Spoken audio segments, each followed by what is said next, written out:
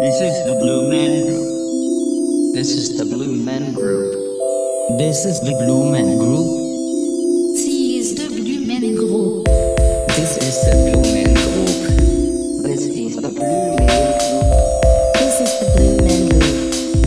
This is the Blue Man Group. This is the Blue Man Group. This is the Blue Man Group. This is the Blue Man Group. This is the Blue Man Group.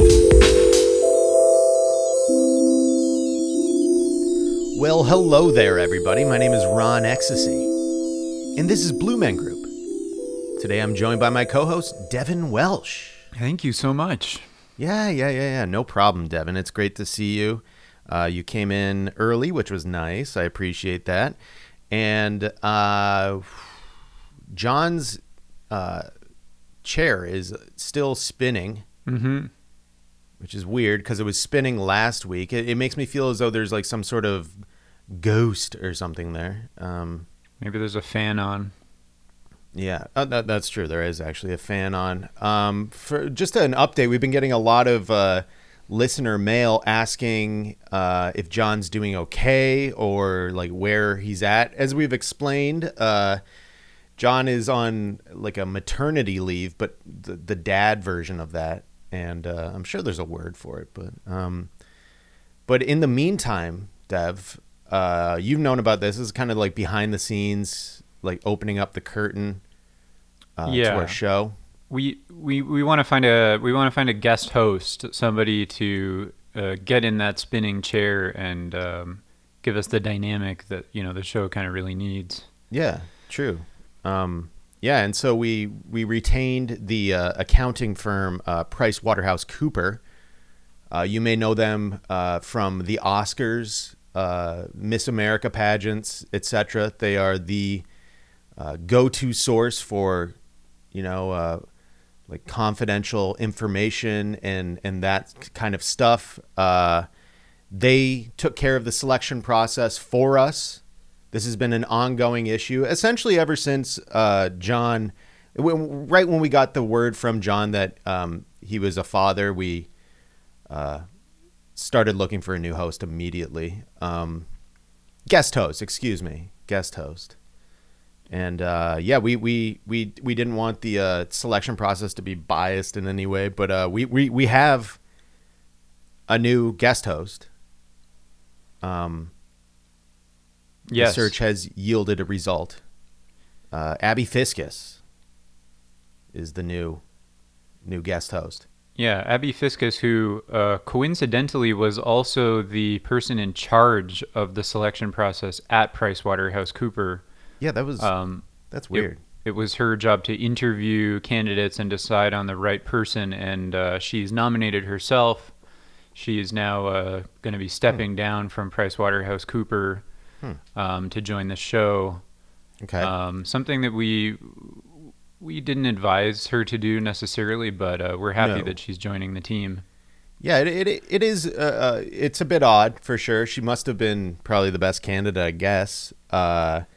It is interesting. We never did receive any of the emails that she promised to show us all the relevant people who tried out for the job. I didn't get those. Did you? No, we didn't hear about any candidates except for her. But we're happy to have her, and we're happy to have one of the bright minds at PricewaterhouseCoopers joining the show. So this episode is actually supported by PricewaterhouseCoopers. Yes, that's correct. We had a little issue with the payment. Trying to get that.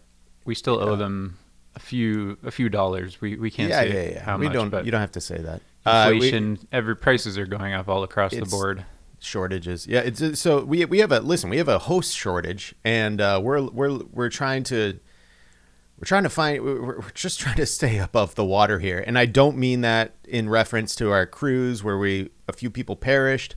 We're still working through that legally, but then also this whole new host search that we're paying PricewaterhouseCoopers out just our bank account is, I can't even describe it. I'm getting anxious just thinking about it, but we're excited to have Abby. We will be seeing Abby, who will probably explain exactly how she got this role next week. Mm-hmm. So that's exciting. But we do have, hey, Devin.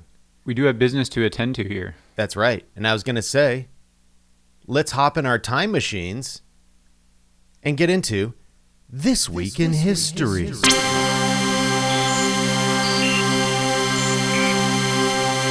1787. In Philadelphia, the Constitutional Convention completes work on the U.S. Constitution. The new charter for the new nation takes effect after a majority of the then 13 states ratifies it the following year. Okay. Right. So what we just saw there was a painting of a bunch of old guys wearing wigs in a kind of fancy room, kind of shouting and pointing at each other. And I suppose that's a depiction of them finalizing the U.S. Constitution. Yeah. The incredible, I thought it was a photograph. I just thought it was a really bad photograph, but thank you for clearing that up. That was a painting. Quite the room they're in. Don't know exactly like what the setup of that day was, or like the weeks, the Constitutional Convention. Did they stay at a hotel? Did they like what's on the meal? Like, was it catered? Yeah. Where do I park my horse? Were they farting? Like, what did the room smell like? Probably not good at all. Not good at all. Like, not showering. Yeah, and it's like thick, humid air. There's no like dehumidifiers back then or anything. So they're just whoever's bringing in the food or anyone, like somebody needs a new quill, you know, and somebody has to bust into that room, and it's just like all these fat guys farting, and they're probably quarter way to their drunken phase of the day. Oh, more than a quarter. And okay. They must be smoking cigars, something like that. I don't know. Yeah. Smoking tobacco in some form. Yeah. Probably like really dehydrated too. Extremely dehydrated. I can't imagine. Again, I've been to Europe and nobody is casually drinking water. This is just a something that a stereotype that I like to make. It's not necessarily true, but it's just something I like to notice. And I can only imagine that back in the day, nobody was drinking water. I don't think water was like on the menu. It is true of Europe today. I feel people don't really drink water in Europe. And okay, thank you. I feel like at the Constitutional Convention, they were drinking even less water. Yes. More wine, more whatever, just bad mead. Stuff. They're drinking like mead and that kind of stuff, and like thick, like just honey, like it's not good. So their breath is like awful. Yeah, terrible. Nobody's they brush their teeth with pussy willows. Yeah, and no toothpaste. Arm & Hammer wasn't around. No. Unsure of when baking soda was invented. Probably not yet at that time. Not yet. And but hey, here's the thing. We did it once. We in quotes, you know, we the people. They wrote the Constitution back in 1787. And what I'm saying is, why can't we do it again? All right. Okay. Why don't we write a new Constitution? Why do we have to have this old ass Constitution written by these stinky guys like hundreds of years ago? Yes. And it's, you know, it's working out, I guess, but also not really. It seems to be getting more difficult. Yeah. The document itself is kind of, you know, every time we need to go and check it to make sure that what we're doing, you know, is in accordance with the Constitution, we pull it out and we touch it, and it kind of breaks apart even more. We can read it, like it gets smudged over time. Like there's a lot of fingerprints all over it. I got to be honest, I can't even read it. I can't even tell what's going on. There's parts of it that I don't think anybody knows what it says anymore. No. And I know that there's a Supreme Court in the United States that is, I think, have some sort of hold on this or know what's going on. We've spoken about the Magna Carta. We've spoken about that many times from 14, and it has been informing me on many things. Constitution, American Constitution, I'm still trying to figure that out. Let's just say I'm like 800 years slow or something. But if you're listening out there, listener, if you want to just take a crack at writing a new Constitution, get together with your friends and put something onto paper, Yeah. And see what happens. You know, like when they did it, they wrote this thing and this whole country sprang up around it, and maybe it could happen to you. Yeah, I suggest you hop on google.com and you get yourself a Google account. You go into that Drive thing and then just create a document, share it with your friends, say like, hey guys, just working on a new constitution, looking for input. By the way, don't hire PricewaterhouseCoopers. Actually, they're a sponsor today. You should consider hiring PricewaterhouseCoopers to help you with your new constitution. But don't leave it only in their hands. Make sure that you're involved in the process as well, because otherwise they might just kind of give you a result that is kind of strange. Correct. And yeah, ask for a receipt. When they say, do you need a receipt? Say yes. I said no. I thought it was going to be on the... just like an email receipt will help. Anyway, you get your friends together. This is like the cool Friday night thing to be doing. I'm sure back in the day at the Philadelphia Constitutional Convention, that's probably how it started. It's like, hey, let's meet up on Fridays or whatever. And then like, I don't know, maybe we'll go to Philly and hang out and party and finish up that Constitution. I can only suggest you do this with your friends. It's a great way, or your family. It's a great way to bring people together. It's a great way to reach out to a cousin that you haven't spoken to in years.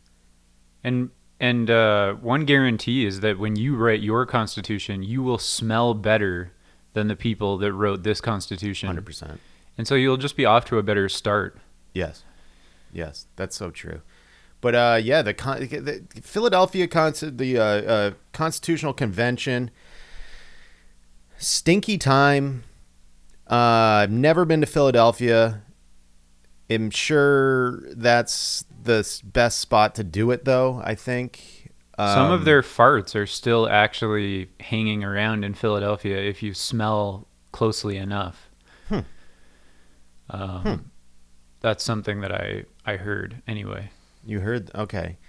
Yeah, well, that's I'm just thinking that we need to go to Philadelphia the next year and kind of finalize our Constitution. But we should all bring our Constitutions together and then kind of see what works, find the best parts. Pretend you're James Madison or something like that, and I think you'll be good to go. But that was 1887 or something like that. Yeah, something like that. That's 18. That was a dirty, dirty time. But I'm glad we know that now, but let's use that to inform us of what's in the news. All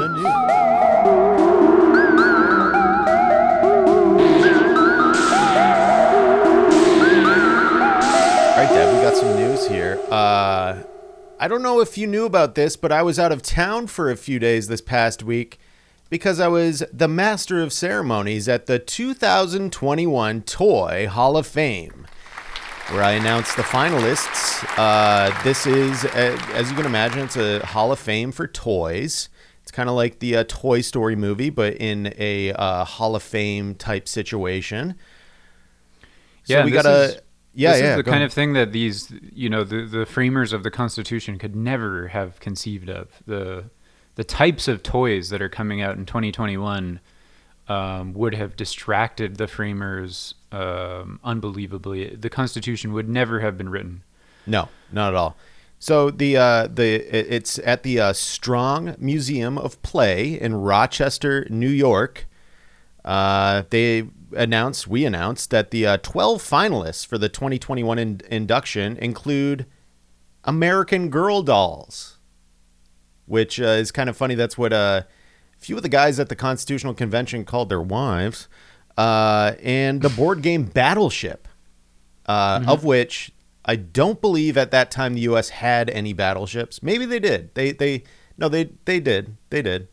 Because there was battleships in the Civil War. So if they were doing another nominee, something that you'd be surprised by, billiards nominated for 2021 Toy Hall of Fame. An old favorite, something that's been around for a long time, but is finally getting its due. Yeah. They had to reclassify it. Billiards as originally like a drunken man's sport. that requires very little physical,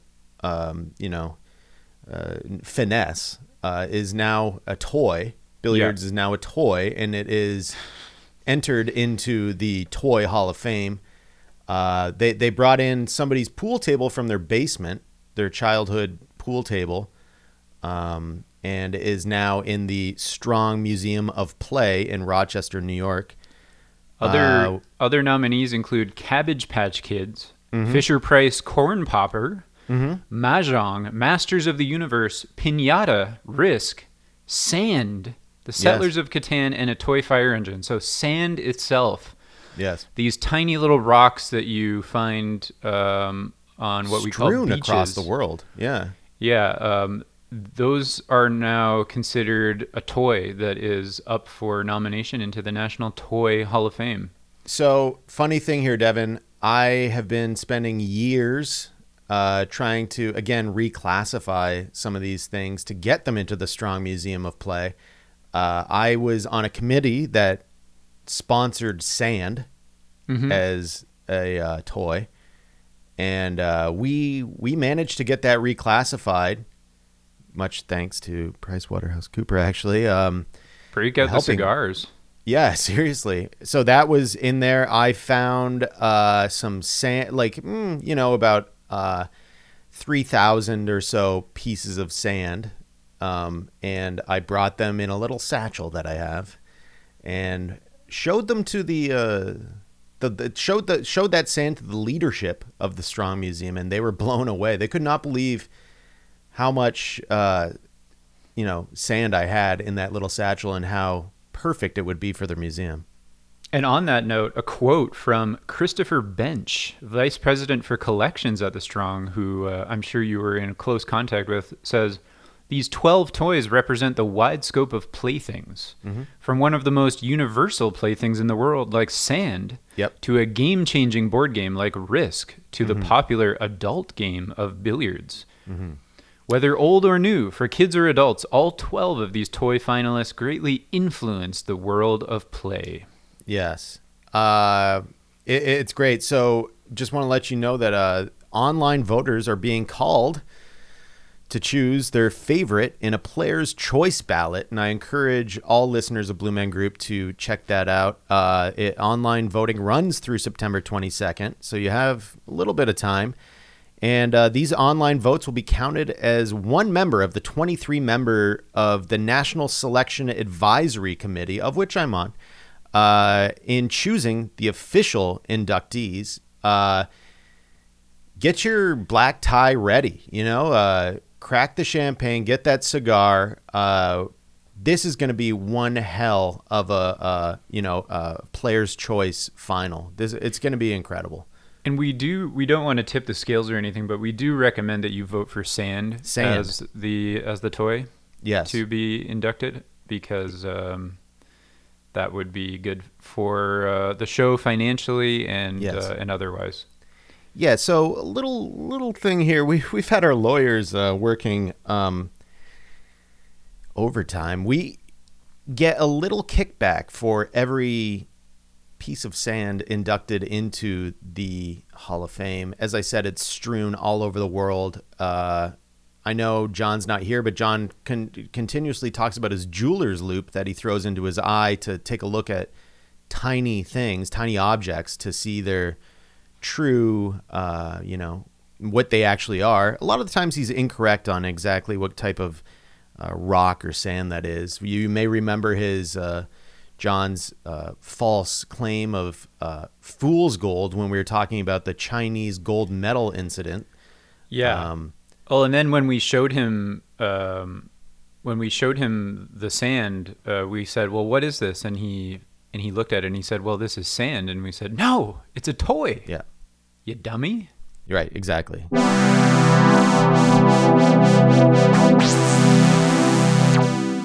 I want to take a hard turn here to another story. Okay. A story that has relevance to us as we are small business owners engaging in a job search today. And as some of you may know, people in America these days, they don't want to work. There's so many job openings, and at Blue Men Group, there's no exception. We've got a laggard, a layabout that has decided to jump ship because the unemployment benefits are just so good. And companies, not only Blue Men Group, but other companies, are so desperate to fill jobs these days that I know they're getting rid of drug tests. You know what? About time, I say. This is an article from thetrustedmoney.com. You know, something that we all consider near and dear to our hearts. The article begins, the global labor shortage has made work perks all but essential for companies scrambling to fill open roles. But in addition to promises of higher wages, flexible schedules, and free college tuition for workers, which we did guarantee to John, but he still is on his maternity leave for men, one hurdle to getting a job is disappearing. In a survey out Tuesday from staffing firm Manpower Group, 9% of employees worldwide said that they are eliminating job screenings, employers worldwide, said they are eliminating job screenings or drug tests in order to attract and retain talent. This is something that we actually specified with PricewaterhouseCoopers about the job search, that we wanted to see drugs in the blood of any employee that we hire here. Yeah, we have a bit of a different kind of outlook on this kind of stuff. Also, Manpower Group, a company we tried to retain. They said we weren't manly enough, but I mean, you listener, you be the judge of that. Yeah, seriously. But this 9% of employers worldwide saying that they're eliminating these drug tests. It just reminds me of some other unemployed, eligible employees who are now unemployed. The drug sniffing dogs who now are unemployed because the legalization of certain drugs. It's just causing mayhem, it seems. It's causing chaos. I mean, with a good solid war on drugs, there's a clear line, of who gets hired, who gets fired. But with this legalization business, it gets into a gray area. It does. 69% of employers worldwide are having trouble finding the people they need, with countries like India, Romania, and Singapore reporting a particularly difficult time hiring. The poll results, which include data from over 45,000 employers from 43 countries and territories, underscores just how desperate companies are getting. And we know at Blue Men Group, desperate. While half of them are dangling monetary incentives, us, 20% are offering non-financial benefits like extra vacation days or, yes, the ability to do, in brackets, certain drugs in the employee's free time without worrying about repercussions. We're going one step further. We're happy with employees doing drugs on the job. Right. Something that John was never really interested in, and we thought that was kind of it's like when you're at work and somebody's like, hey, who can step up and do this for us? And, you're supposed to say, hey, I'll take on that task because I want to impress the boss, John, not too interested in impressing the boss. Not at all. He didn't want to smoke the marijuana. He didn't want to do the cocaine. He didn't want to do any of it. It's weird. The drug screening landscape has been changing for years, the article goes on. In a 2011 survey from the Society for Human Resource Management, 57% of employers said they drug tested all job candidates. Just under a third said they didn't partake in pre-employment drug testing. See, we test, but we want positive results. We don't want negative results. Yeah. Now, again, to open the curtain a little bit onto the show, Dev, we take a drug test before every single show. We always get positive results, and that's a good thing. Yeah, and we thought that that's what you're looking for with the drug test. The first time I was asked to pee into the cup, I asked for the person who asked me for some of their pee, which they gave to me, and I did my own tests, but I wasn't sure what I was looking for, to be honest. And that created some confusion. They're testing for drugs, not for sobriety. You know what I mean? Exactly. And how are you supposed to study? I was always told you're supposed to study for a test. I was informed that there was going to be a drug test, so I studied, as you do. Yeah, I partook in all of it, and they said you did it wrong, and so that's why we've kind of course corrected with our policy here at the show. Yeah. But the article goes on. The movement to legalize marijuana has picked up steam since 2011, with 36 states allowing medical use and 18 states allowing recreational adult use. Now, that's coinciding with the hiring crunch in a major way. In a current consulting group poll released last year, 36% of respondents who are planning to remove marijuana from their drug testing panels said it was because, quote, we are experiencing delays and or cannot fill positions due to high marijuana positives. It's only gotten harder since then for companies to find workers to hire due to a widespread worker shortage. So we've got worker shortages, we've got marijuana use skyrocketing upwards, and these two things are coming to a head, a kind of a contradiction. Yeah, and that just reminds me of an attorney we retained for some legal issues that we had. C episode about our cruise that we went on. Her name is Brittany Robinson. She just recently lost her job due to marijuana use, and she told the Chicago Tribune last month, "It's archaic. Society is caught up to the reality of smoking marijuana on your own time. And people don't care. We need laws and policies that stop putting people out of a job for petty reasons." Absolutely. And the article concludes, regardless of how you feel about drug tests, the data confirms that it's a candidates market. According to the Bureau of Labor Statistics, the U.S. had a record 10.9 million job openings this past July. Companies will continue to do whatever they can to get qualified applicants, including taking up drug-friendly policies. How about that? So we at Blue Man Group are leading the charge in that direction. We have the friendliest drug policies. We want people to work. We're excited that Abby Fiscus has nominated herself as the guest host, and we do expect that she will be on drugs during next week's show. Yeah, and again, just thank you to PricewaterhouseCoopers for just being a sponsor today, and just, I don't know, I just feel very connected to that company right now. Just the fact that they understand where we're going with this, and I don't know, it just feels great. It feels like we're in a new frontier, you know, and it just feels as though, like you said, we're the vanguard of this kind of mentality.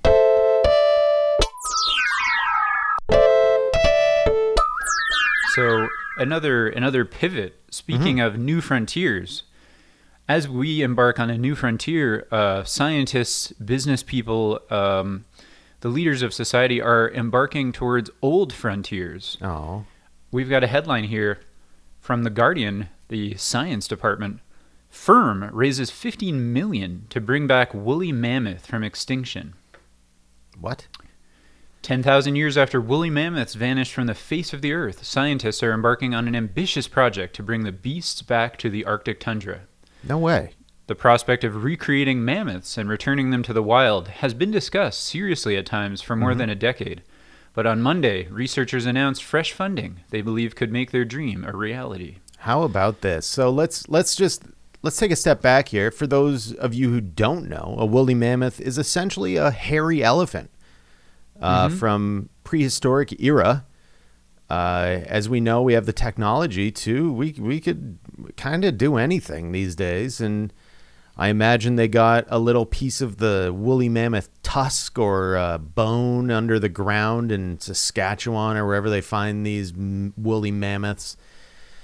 And they want to recreate them and send them up to the tundra, up way up north. Unknown why they want to bring these back. I don't. Is it potentially to staff? Is it because of the staffing shortages or? Yeah, in an unrelated anecdote, we can confirm that there was no drug testing policy on the team around bringing back these woolly mammoths. Yeah. So we cannot confirm nor deny whether drugs were involved in the decision-making process. Yeah, so this boost, this $15 million boost, was raised by the bioscience and genetics company called Colossal. Very good name for that company. Co-founded by Ben Lamb, a tech and software entrepreneur, and George Church, a professor of genetics at Harvard Medical School, who has pioneered the new approaches to gene editing.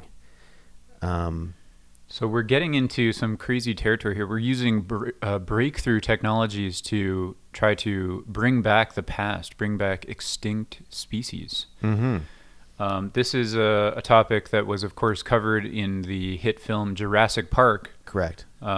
We hope that the outcome will not be the same, but we can conclude that it probably will be. Yeah, it most likely will be, because these scientists have set their initial sights on creating an elephant-mammoth hybrid by making embryos in the laboratory that carry mammoth DNA.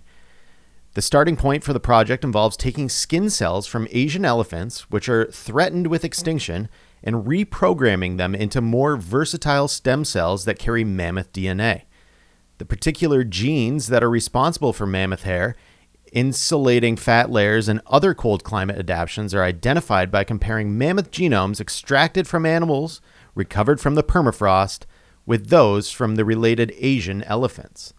So yeah. As the global temperature gets warmer, we're now bringing back species that are specifically adapted to much colder temperatures. Yes. Not sure if Great that'll move. work out. Great and move. Another thing, we're taking DNA from a species, Asian elephants, which are threatened with extinction. So rather than trying to work on making sure that the Asian elephants don't become extinct, we are just stealing their DNA to bring back an already extinct species. Yeah, this is interesting. I've been recently researching zebra horse hybrids, Zorses. Unsure if they're real or not, but YouTube seems to indicate that there are some interesting, weird animal hybrids. This seems to be the next frontier of science, where these crazed scientists sponsored by companies with names like Colossal are just going to start taking random pieces of DNA of whatever they choose and then making some insane hybrids and then sending them to tundra areas. Known as, we covered this in an earlier episode, chimeras. That's correct. Chimera. So this is a throwback to the chimeras episode, something that is a hot button issue these days. Yeah. The creation of these kind of Island of Dr. Moreau style remixes. Yeah, it is a remix. This is remix culture. This is sample culture. This is hip hop. This is all of that put into the animal kingdom. So these scientists go on to say, our goal is to make a cold-resistant elephant. But it's going to look and behave like a mammoth. Not because we're trying to trick anybody. Oh, okay. But because we want something that is functionally equivalent to the mammoth, that will enjoy its time in negative 40 degrees Celsius and do all the things that elephants and mammoths do. In particular, knocking down trees. So okay, we want to make a fake mammoth, yeah, that will enjoy its time for the next couple of years at minus 40 degrees Celsius before it heats up, and do all the things that elephants and mammoths do. In particular, knocking down trees, the very thing that will save us from continued global warming temperatures. Yeah, I'm a bit unsure if these scientists know some of the ground level aspects of the Earth. These are things that I learned. They're so zoned in on bringing back the mammoth that they've missed the fact that Siberia has been on fire for the last few summers. Somebody should get in contact with them. Yeah. The project, the article goes on, the project is framed as an effort to help conserve Asian elephants by equipping them with traits that allow them to thrive in vast stretches of the Arctic known as the mammoth steppe. But the scientists also believe introducing herds of elephant-mammoth hybrids to the Arctic, chimeras, tundra may help restore the degraded habitat and combat some of the impacts of the climate crisis. Oh, for example, by knocking down trees, the beasts might help to restore the former Arctic grasslands. Okay, now I'm starting to get it. I'm also thinking, isn't the idea of tundra that trees don't grow there? I have to trust these scientists. I mean, I don't really know, but not all scientists think the same. The article goes on to say not all scientists suspect that creating mammoth-like animals in the lab is the most effective way to restore the tundra. My personal thinking is that the justifications given, the idea that you could geoengineer the Arctic environment using a herd of mammoths, isn't plausible, said Dr. Victoria Harridge, an evolutionary biologist at the Natural History Museum. The scale at which you'd have to do this experiment is enormous. You're talking about hundreds of thousands of mammoths, which each take 22 months to gestate and 30 years to grow to maturity. Okay, buzzkill. Like, come on. Okay. Why can't we do this? Like, we've got 30 years, don't we? Yeah, don't we? Yeah. Lamb, so Mr. Lamb, the genius behind these hybrids, our goal isn't just to bring back the mammoth, but to bring back interbreedable herds that are successfully rewilded back into the Arctic region. Whether Asian elephants would want to breed with the hybrids is, for now, unknown.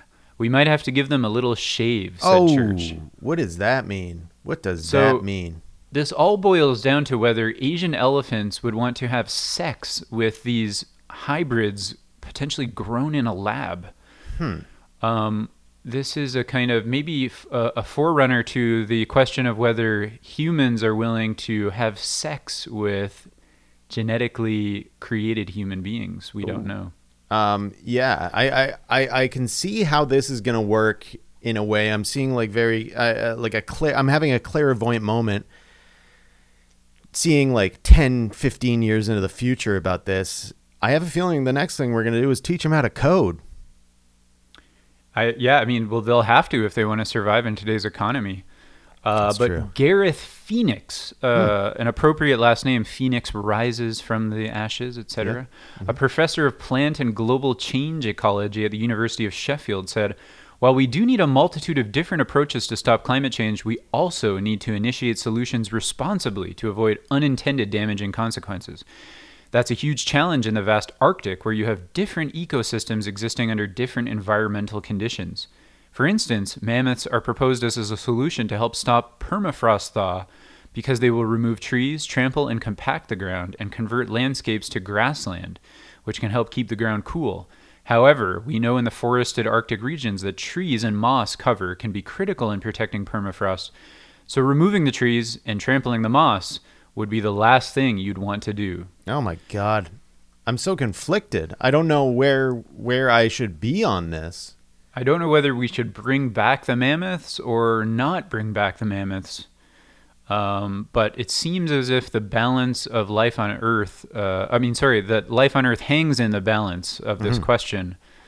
It really all does boil down to, should we create the elephant mammoth hybrid or not? Yeah.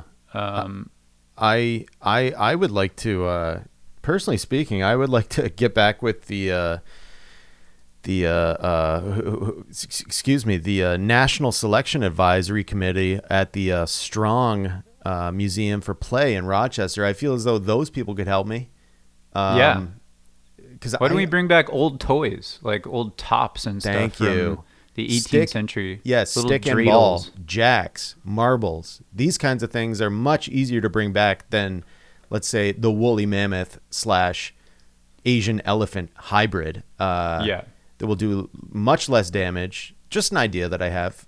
We'll see if the scientists like that. I have a feeling they won't. But again, this is the act of playing God. Do we want to be doing this? Devin, do you want to be God? Of course. Oh, okay. So then we're gonna do it. We are 100% behind bringing back the woolly mammoth to trample trees and restore the ground of the permafrost area. I think that's what's happening. We sign off on it anyway.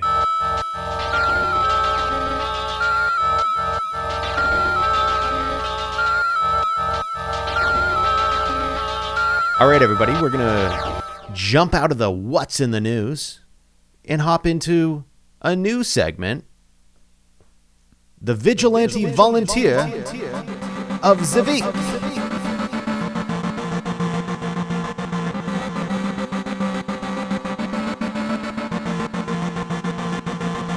So, Dev, I would just like to, in the face of all these job shortages and that kind of stuff, kind of shine a light on some of these kind of volunteer employees, I guess you could say. How would you put that?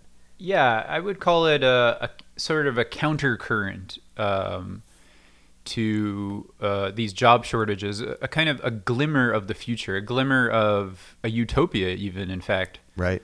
A world in which people, rather than not wanting to work because the pay isn't good enough, they want to work for free. That's it. So right here we have a headline. Man with stolen Disney iPad caught giving a tour at Hollywood Studios, deputies say. So Hollywood Studios is a theme park of sorts. I guess that's kind of a name for Disney or something like that. Deputies say a man accused of trespassing was giving a tour at Disney's Hollywood Studios with a stolen company iPad. Authorities were called to Hollywood Studios in June for a trespasser, later identified as Renan Carletto, according to officials. Deputies say an investigation manager with tickets and resort fraud for Disney discovered unauthorized overrides on reservations in a Walt Disney application that was for employee use only. So this app can give someone access to the front lines without having to wait and is only installed on Walt Disney World devices. Mm-hmm. The investigator told deputies he believed somebody had a company device without permission to make the overrides. So the investigator said he saw Carletto giving an unauthorized tour within the park and leading the group into a line of one of the rides. So I wonder how these investigators could tell that it was an unauthorized tour. Yeah, maybe he wasn't wearing the proper uniform, or maybe they didn't recognize him as an employee. Yeah. But you know, hold your judgment until we finish the article here. According to an incident report, Carletto bypassed the line after presenting tickets. The investigator with Disney told the staff to cancel the reservations for Carletto and his guest before they got onto the ride, and followed him out into the parking lot to see if the man would attempt to make more reservations. The report continues that the investigator and an off-duty working at the park approached Carletto and asked to speak to him. Carletto told the men he worked with A-Class and did have a Disney device with him to make the reservations, the report says. Authorities say Carletto gave the iPad to the Disney investigator, adding that he had been given the device by his boss, quote, Tony, saying that he did not know it had been stolen. Officials say the investigator has dealt with, quote, Tony in the past for the same issues, but could not provide further information on the man. It is unclear how the iPad was obtained outside Disney property. Carletto was issued a trespassing warning by Disney for all its properties. Wow. This is like there's that term Disney adult. I believe that Carletto is the true Disney adult, taking kind of their own, showing some responsibility, picking up some of the slack, so to speak. Now, I just wonder, when Carletto was booking these tours, was Disney getting paid? Because I don't think Carletto was like taking cash or anything. I that's what I don't understand. Like who's benefiting here is what I would like to know. Yeah, exactly. Cui bono, which listeners will recall from last week's episode, is a good question to ask here. Does Tony benefit? Does Carletto benefit? Does Disney benefit? We're not sure, but the solution that Disney came to, a trespassing warning for Carletto on all its properties, we think is the exact wrong thing to do. Exactly. We think that Carletto is kind of he's one of a few different characters that you see popping up these days. People that are willing to take on jobs that are most important in our society and to do it for free. To do it without having to go through all the red tape, all the bureaucratic shitstorm. Tax forms, W-2, I-9, 1099, all this stuff.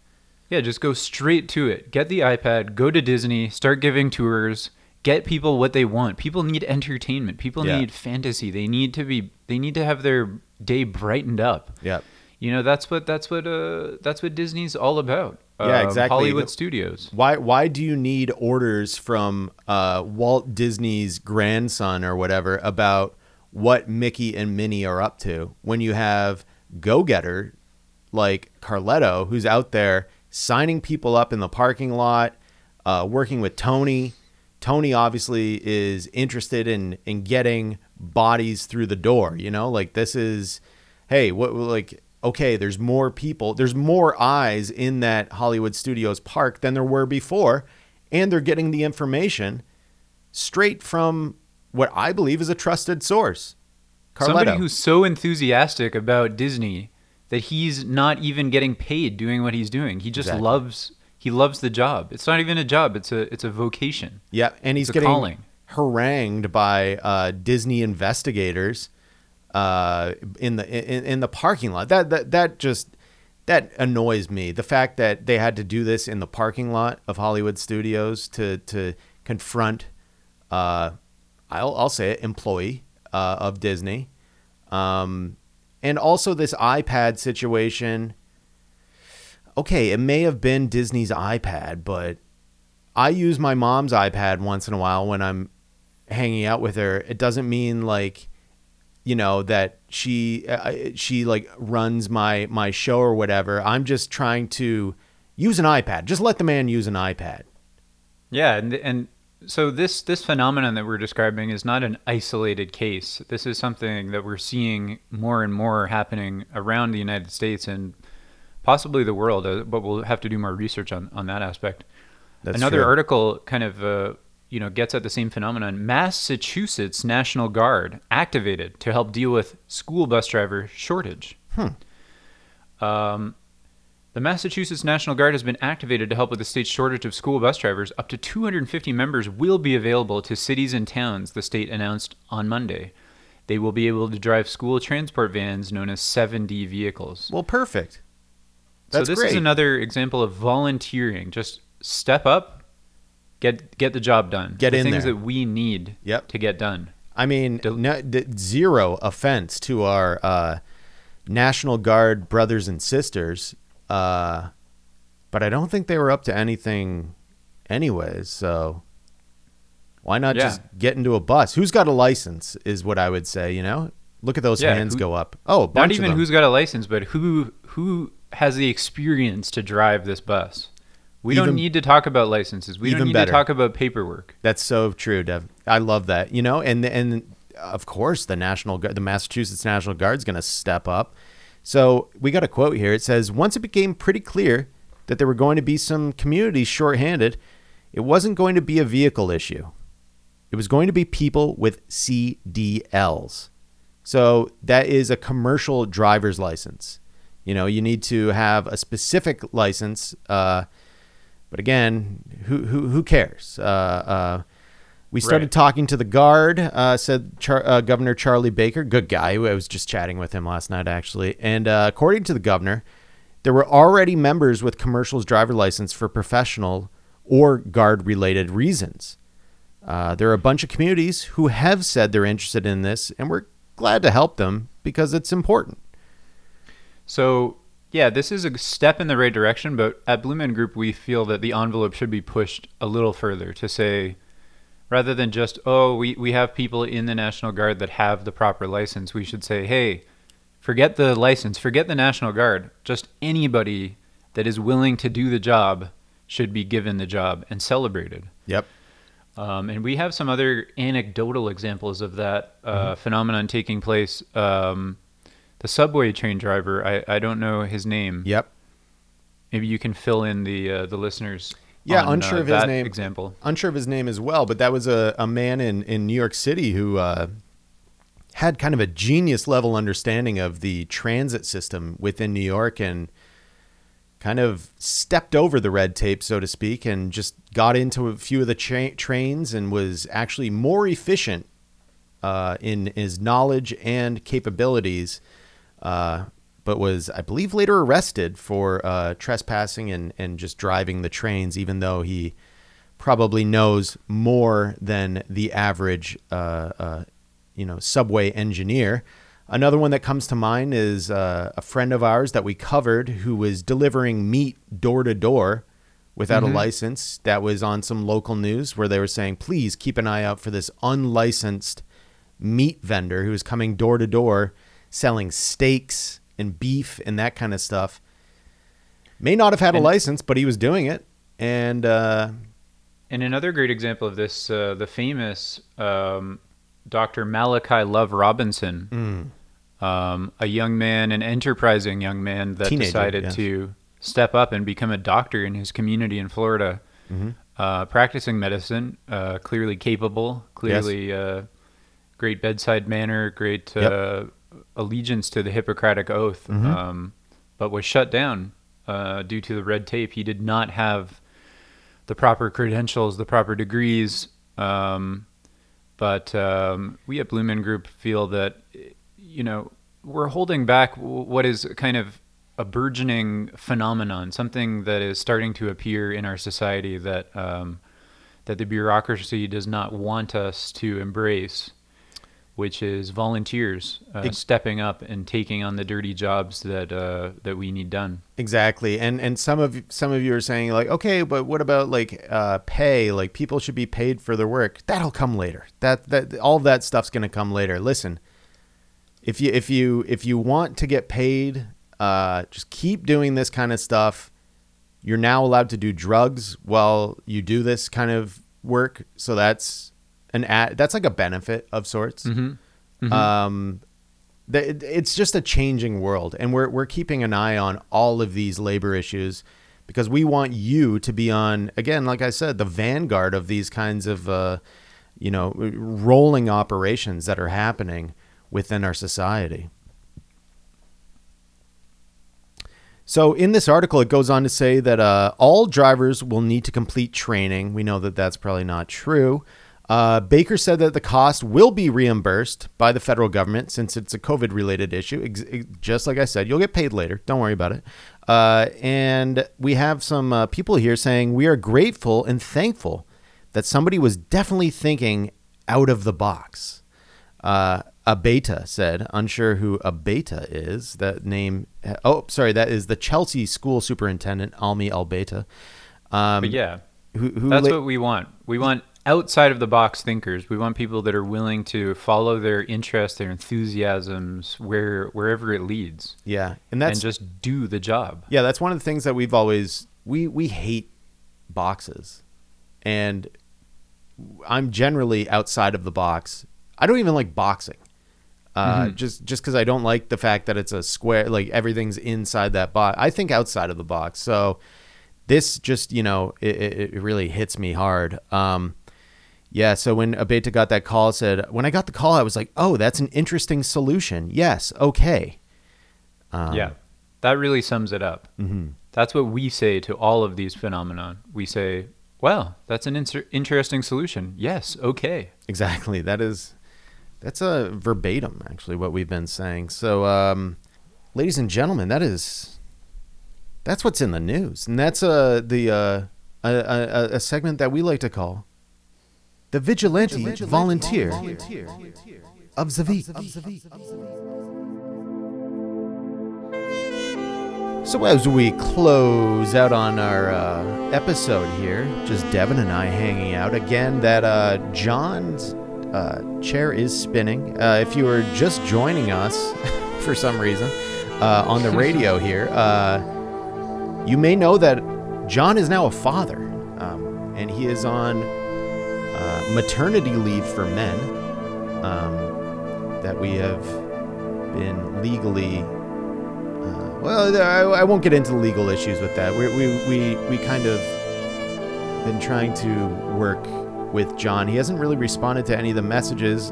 I do think he has been trying to call me, but I've been kind of ignoring all phone calls. But forgetting about John for a minute, let's look at these numbers because we're up big time. That's right. Over the previous 14 days, we're up 39%. That's huge. We've got numbers rolling in. Last 7-day downloads, 247. Holy shit! I can't believe it. That's like that's the most, I think. It could be. It might as well be. 5,651 all-time downloads. Last 30 days, 693. Rounded up to 700. Why not? Fine by me. We've got first month listens on All Natural Pope Treats, 89. First week, same 89 because that was last week's episode. So we're doing good here. We're keeping going despite John's absence. Numbers are shooting way up. In fact, higher than maybe they ever were when John was hosting. Yeah, that is weird how that works. Looks like our geographic statistics. Looks like Canada has been knocked out of the number 2 seat. Yeah. For the United Kingdom. The UK has stepped up since John's absence to become the number 2 location for Blue Men Group listeners. Yeah, and our Central European country of the week is once again Austria, which is tied with Argentina. Yes.